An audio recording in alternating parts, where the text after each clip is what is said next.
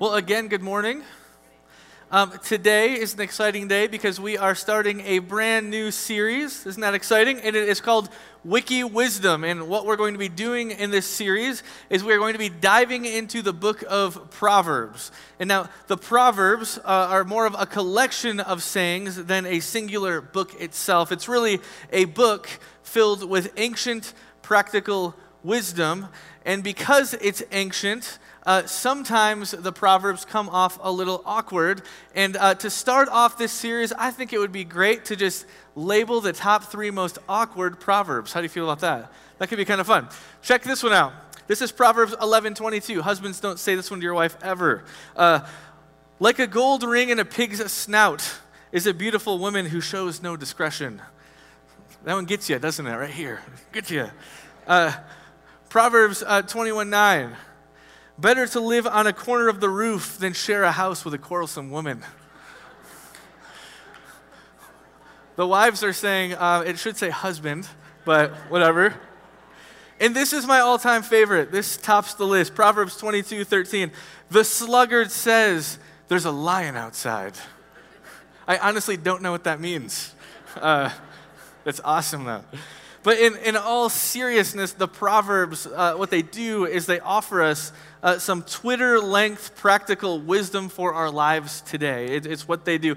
Even though they are thousands of years old, they are incredibly useful for each of our lives today. And what is the aim of the book of Proverbs? Well, it actually lets you know right at the beginning of the book, and here's what it says. It says, the Proverbs of Solomon, son of David, king of Israel, 1, for gaining wisdom and instruction, 2, for understanding words of insight, 3, for receiving instruction in prudent behavior, 4, doing what is right and just and fair, 5, for giving prudence to those who are simple, and lastly, knowledge and discretion to the young. The Proverbs offers us wisdom in our lives wherever we may be at, young, old, rich, poor, whatever it may be. And so in this series, what we're going to do is we are going to drink up some of the wisdom that the Proverbs offers us. Now, on another note, I don't know if you realize this, but today we are living in the future. We really are. We're living in the future. When I was a 7th grader, I remember I had to write a research paper. It was the first time I had to do so, and that meant that I needed to darken the door to a specific room in the school that I was very unfamiliar with. It was called a library. I don't know if you've heard of these. It's this room full of books, apparently, and what you do is you go in and you actually pull the books off the shelves, and then you open the books, and then you actually read the words and then learn from it. It blew my mind as a 7th grader that this actually existed. And so I had to write a research paper, and I didn't really want to, do research, so I wrote my paper on aliens. And I got the paper back with a D+ marked on it, followed with the word "really!" exclamation mark. I don't know what that means. But guys, today we are living in the future, because today you can research today without even cracking a book. It's amazing. We love the future. It's truly incredible. Today, like no other time in history, we can do something called Googling, where you can actually go online and you can type something in that you want to learn about and then push a button, and then boom, thousands of things and resources pop up that we can learn about. In fact, there's another website called Wikipedia. It is literally a massive trove of information, and you can go there with just about any question and you can learn about it. Just don't use it in your research paper. Learned that the hard way. And here's the even greater news here, is we can do all this research today on our phone. Like, isn't that amazing? We have all the research in the world right on our phone. Today, we have more access to information than any other time in history, so much so that we're not even sure what to do with the sheer volume of information. Researchers estimate that there is about 1 million exabytes of information at our fingertips if we go online. 1 million exabytes, and I don't even know what that means. I'm assuming it's just an awful lot. Yet, today, despite all the information at our fingerprints or fingertips, we don't necessarily have wisdom. You and I can go to Wikipedia and we can study and read and take notes. We can get really smart going there, but not wise going there. Because knowledge and wisdom are not the same thing. In fact, in history, there are great examples of very, very smart people doing very, very not smart things. I guess that's the nice way to say it. An example of this, and I actually found these on Google, God's gift. Benjamin Franklin. Benjamin Franklin, perhaps one of the world's greatest inventors and politicians of his day, and really even today, he nearly killed himself trying to shock a turkey to death. And he actually wrote about it afterwards. He said this, and I'll try to say it in my old English voice or something. I have lately made an experiment in electricity that I desire never to repeat. 2 nights ago, being about to kill a turkey by the shock from 2 large glass jars, containing as much electrical fire as 40 common vials, I inadvertently took the whole throw my own arms and body. He was a smart man, but perhaps not wise in this case. A picture on the screen, you know who this is. This is Albert Einstein. Albert Einstein, one of the smartest scientists in the 20th century. Brilliant as he was, did you know that Einstein didn't even know his own address to his house? Didn't. There are reports of Einstein needing to go home for the night, and so he would call just any cabbie, hop in and say, take me to Einstein's house, and actually expect to get there. And I'm sure there's some great Einstein adventures with his cabbie. I don't know. There might be a book on that. Anyway, there are a lot of really smart people that just lack wisdom. And so what we're going to do is we're going to take a deep dive into the Proverbs in hopes of becoming knowledgeable and also wise. And I think that if you show up every week, you will walk out of here on the final week as a wise sage, kind of hovering as you walk. I just believe that. I think that might happen. Anyway, the scripture reading this morning is Proverbs 16, 1 through 9. And the reading is a little bit different today because the Proverbs aren't a story, they're not a letter, it is just a list of quick snippets of wisdom. And so that's what it will sound like today. Our scripture reader is Taya DeCrife. She'll be reading for us. If you would please stand if you are able and then face the center of the room. We do this because we believe the scriptures tell us the greatest story of all time, the story of Jesus, and so we honor that. Go ahead, Taya. To humans belong the plans of the heart, but from the Lord comes the proper answer of the tongue. All a person's ways seem pure to them, but motives are weighed by the Lord. Commit to the Lord whatever you do, and he will establish your plans. The Lord works out everything to its proper end, even the wicked for a day of disaster. The Lord detests all the proud of heart. Be sure to this, they will not go unpunished. Through love and faithfulness, sin is atoned for. Through the fear of the Lord evil is avoided. When the Lord takes pleasure in anyone's way, he causes their enemies to make peace with them. Better a little with righteousness than much gain with injustice. In their hearts humans plan their course, but the Lord establishes their steps. Thank you, Tay. You may be seated.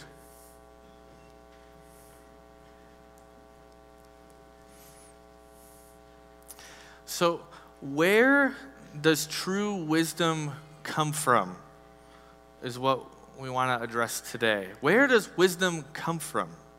What is the source of wisdom? Today we live in a world where truth doesn't really look the same as it did even 20 years ago. Truth has actually taken on a new kind of fluid meaning. What is true for you might be the opposite of what is true for me, and somehow in our culture, they can both be true at the same time. It's kind of magical or something. Truth, in other words, is dependent on our own experiences today. In our culture, truth, really the source of truth is the individual.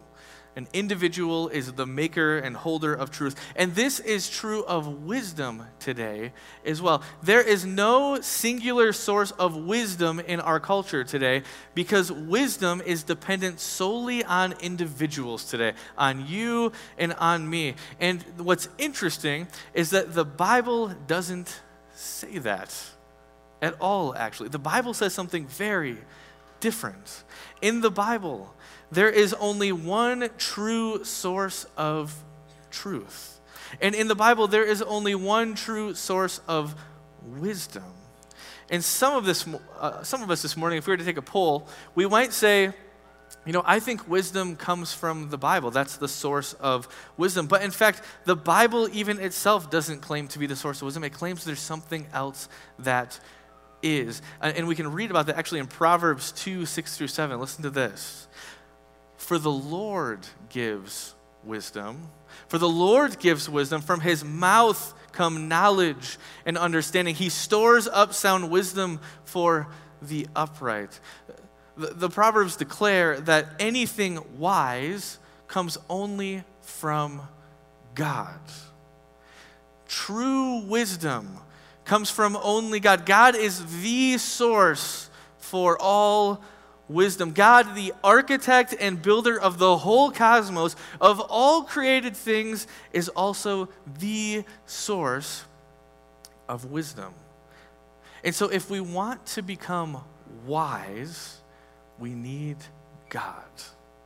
We need to get to know God. We need to pursue God. We need to love God. And there are a few things about God, first, that we need to understand if we really want to begin the path toward wisdom.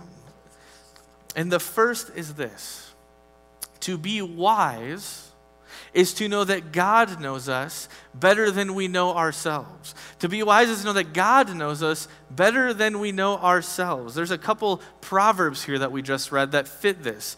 All a person's ways seem pure to them, but motives are weighed by the Lord. The Lord detests all the proud of heart. Be sure of this, they will not go unpunished. The wise know and rely on the fact that God knows them far better than they know themselves.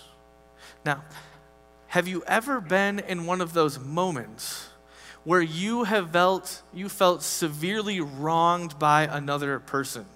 And because you felt so wronged by them, you used it to justify some kind of retribution in return. I'm sure, let's do a raise of hands. We shouldn't do that. Just kidding. But we know that this is true of us. Most of us have. There are moments in our lives where we feel like we've been wronged, and in that moment, payback feels like the right thing to do. When we get cut off on the road when we're driving, it feels just and fair and maybe even righteous to ride that guy's bumper as close as we can without hitting him, doesn't it? It feels so good and right. Wisdom in the Proverbs says that all our ways seem pure to us, yet God weighs the motives. There are those moments when we give people what we feel like they have coming to them, and in fact, it feels really good to do so. Payback feels good because they deserve it, because that's what justice is in that moment. But have you ever had that moment where you do so, and then upon, I really gave it to that guy, guilt starts to creep in among us? Because in that moment, we realize something was off with us. Because in the moment, our motives for so-called justice can sometimes be driven by more than justice. They are driven by rage or hatred, or you can make a long list if you'd like to. And in that moment, we just can't seem to see what is truly going on inside of us. How many of you have seen the Gladiator movie with Russell Crowe? He's jacked. He looks awesome in it. And I wish I was Russell Crowe. But his name actually in Gladiator is Maximus Decimus Meridius, which is the greatest name of all time. I believe that's true. Anyway, in the story, though, Maximus discovers that his family has been murdered by the future Emperor Commodus. And literally the rest of the movie is him trying to deal with that fact. It is an awesome story, and I love that story. But if we're honest, that story is actually about revenge. It's what it's about. And the only way that Russell Crowe's character is going to get revenge is what? By killing Commodus. That's the only way. It's revenge. And if we were to psychologize Maximus, if we could, he probably was driven more by hate than he was by justice. And you know, Maximus Decimus Meridius isn't that different from us. We often don't realize what's really going on. Our inner motivations we may not always know. We often don't know where our heart truly is. But what wisdom in the Proverbs says is that God does. God knows what's in your heart. God knows what's in my heart. And this means that if we are not spending time with God, relying on God's wisdom, we will never really get to know ourselves. Have you ever met that person, and I know it's none of us in this room, who chronically makes bad decisions? You know this person. I'm sure a person just popped into your mind right now. There's that person that chronically makes bad decisions, and they are sure that they have good reasons for it. But they don't really know what's truly motivating them. But God does. God knows our hearts. God knows us better than we could ever know ourselves. What would it look like if we more regularly consulted with God to deal with what's going on inside of us? To seek God's wisdom, to be truly wise, is to rely on God's amazing wisdom and knowledge of our hearts and to listen in consultation for his wisdom. There's a second part of this, though. You know, our family loves Disney movies. We adore them. And my favorite one is Up. It's my all-time favorite. If you don't cry within the first 15 minutes of Up, I'm not sure we can be friends. Like, that's how much I feel about that. But there was this moment in Disney history where their movies had this constant theme over and over and over again. And this message said this: follow your heart.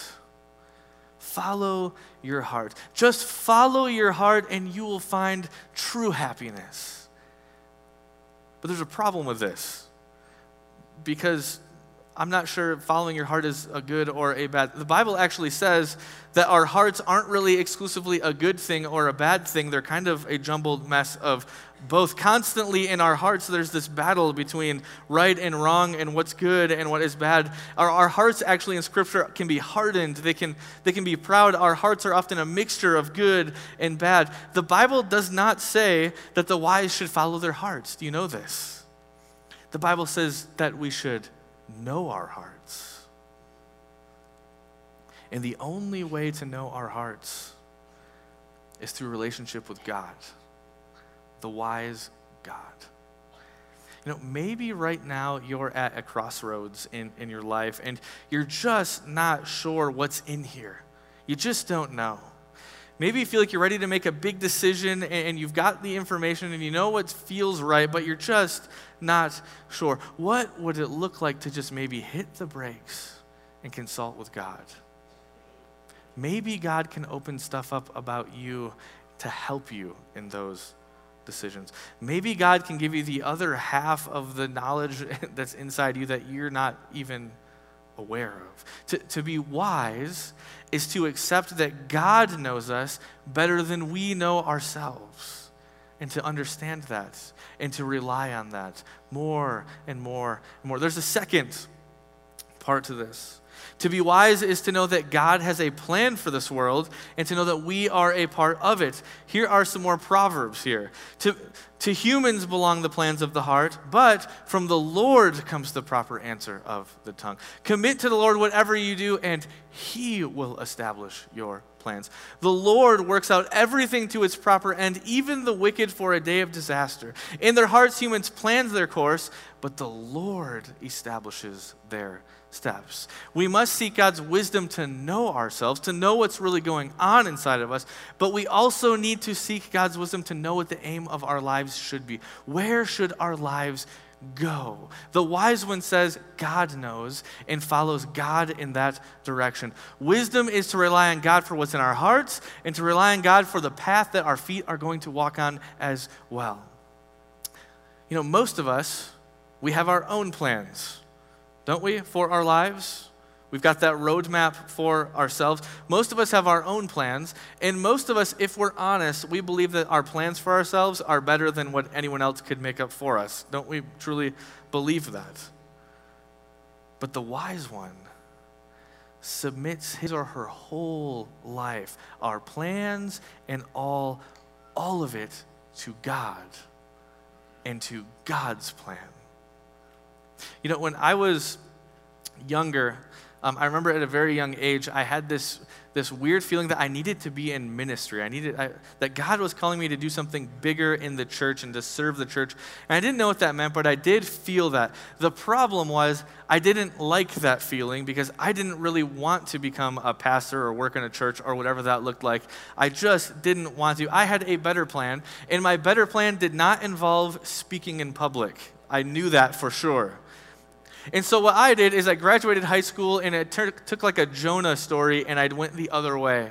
And that other way led me one day to sitting in a factory putting together electrical boards. And I was sitting in this factory putting together electrical boards, and I couldn't stand my job. I just couldn't stand it, did not like it at all. And there was this moment as I was putting together electrical boards where God gave me a crossroads. John, you can keep going straight, and you can do the things that you want to do, or you can take a turn and you can go the direction that I want you to. And at that moment in my life, I took a turn, and it changed my entire life, and that's really one of the reasons why I'm here today. And you know, it's tremendously difficult to do that, isn't it? To make a big turn and go in a different direction. You know the direction that God wants you to be in. But it's hard for us, because we don't want to be told what to do. We don't want to be submitting to someone else. Even if it's God, that's not easy for us. But the wise know that God is a good God. And that despite how crazy God's plan might seem or even be, that it is a better plan for your life, and it is a better plan for my life. The wise learn that God's plans are truly better than our own, and they lean into that. And perhaps for you, you might be in a situation like that. What's next for you? Am I going to keep following my own path? Am I going to keep full steam ahead? Maybe I'll make a lot of money, I don't know. Or are we going to take that turn and hop on God's path? One more point. To be wise is to know that God is faithful to us despite us. And listen to this proverb. Through love and faithfulness, sin is atoned for. Through the fear of the Lord, evil is avoided. The wise one relies on God for what is in their heart and on their path, but the wise one also relies on God because God is faithful. They rely on God's faithfulness even when they know that they're going to fall short. In the Bible, I don't know if you knew this, but wisdom is usually personified. Wisdom is actually portrayed as a person almost always in the Bible. It's very interesting. And in fact, in the New Testament, wisdom gains real hands and real feet and real hair and a real face. And the Apostle Paul actually talks about this in Colossians 2. It won't be up on the screen, so listen closely. This is what Paul says. He says, "My goal is that they may be encouraged in heart and united in love, so that they may have the full riches of complete understanding, in order that they may know the mystery of God, namely of Christ, in whom are hidden all the treasures of" what? Wisdom and knowledge. In Jesus, wisdom becomes a person. In Jesus, the source of wisdom, it only comes from God, is embodied and dwells among us. And God calls you and God calls me to cling to that wisdom, to cling to Jesus. Because in Jesus, who perfectly embodied love and faithfulness, sin was atoned for, sin was dealt with. You know, maybe this morning you're looking at your life and it's like the mistakes and the foolishness, it's all being highlighted to you, and you're like, man, my life is just a mess right now. Maybe your marriage is falling apart and your job is just way too demanding and stressful. Maybe you're trying to parent and it feels like every decision you make is just the wrong decision. Maybe it feels like you're looking back at your life and you're like, I know I should have turned left there, but I never did. And now you're sitting 10 years later and you're just not sure what to do. Maybe you just feel like a mess up of a person. But Jesus, the embodiment of wisdom, loves you and is faithful to you. You know, even if you look at the Proverbs and you're like, I can tick off all the list of things that I did the opposite on. I've got that down really well. Jesus still enters this world as wisdom for you. You know, if we want to be wise, like the Proverbs, then we need to cling to Jesus, the embodiment of God's wisdom, a wisdom for the whole world, and that wisdom is for you. Let's pray.